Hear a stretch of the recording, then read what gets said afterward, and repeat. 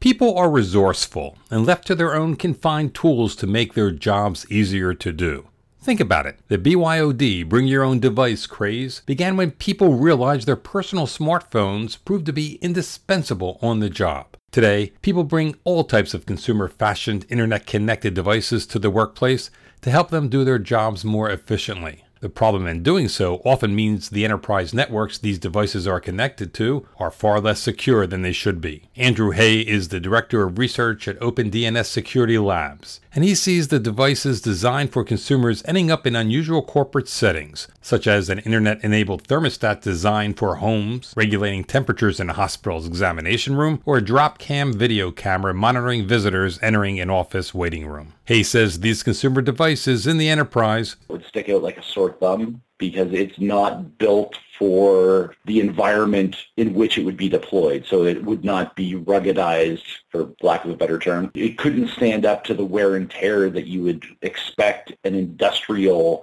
system to be able to stand up to. Those devices, they're quite inexpensive in terms of home monitoring, but they were designed for home monitoring. They don't undertake the same level of scrutiny that a traditional IT device or any sort of compute device that would be used in an organization. We're not looking at them as such. We're treating them as toys, gadgets, or quick wins to get something done on the cheap. Hay says it's not uncommon for IT organizations to be unaware that these devices are connected to the enterprise network and in some instances don't care, feeling it's not their responsibility to support them. That, from a security standpoint, could be a problem. A lot of organizations, they're not looking at their DNS logs, they're not looking at their firewall logs or their proxy logs, not specifically for these devices because they're still not thought of as IT responsibility dangerous or potentially dangerous machines. They're tools that are enabling people to work easier. They're not looking for massive communications outbound from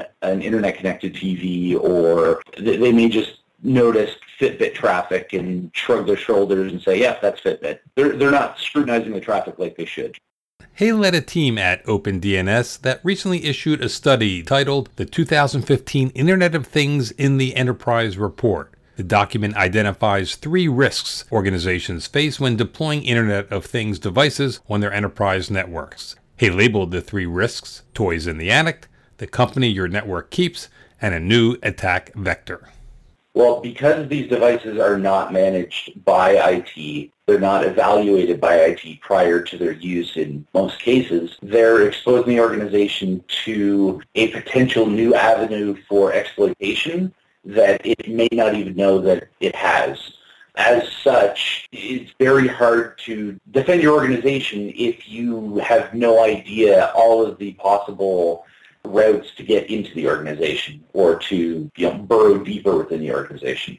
Many of these consumer devices found on enterprise networks communicate not with the product's vendor, but with servers, often on the cloud, operated by third parties. Inadvertently, you might be keeping company with very bad people, a risk no organization seeks. Because it is a shared resource, you as the consumer have no say where the data is stored or the communications occur. With so many malicious actors using web hosting just in general for the hosting of malicious content and malware, botnets, and command and control channels, you could find yourself in a very bad internet neighborhood and have no idea that you are. So the big risk there is if you are relying on one of these IoT devices for a core business function and suddenly your internet service provider or a threat intelligence feed that you're consuming blocks access to the entire network space where your device is uploading information, you could find yourself completely in the dark or at least have the features and functionality of that device neutered because of the threat intel feed telling your product that this is bad, block the entire network. Because it's far easier to block an entire network than it is to block all of the IP addresses on a network except for the one that isn't bad. So you become guilty by association and it could have adverse effects. Organizations need to make a reality check and understand that some of these devices they treat as toys in the attic are in fact internet-connected, potentially vulnerable computers.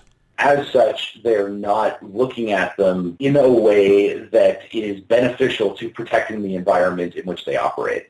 By allowing these devices onto the network, we could be increasing our attackable surface area, which could make more work later trying to figure out if these devices are secure or not after they've already been running for 6 months or a year. Hay says that it might be only after Internet of Things devices prove their value to the enterprise that IT organizations will begin to vet them for security as they do computers designed for their enterprise networks. But why wait? The time to start doing that is now. For Information Security Media Group, I'm Eric Chabrow.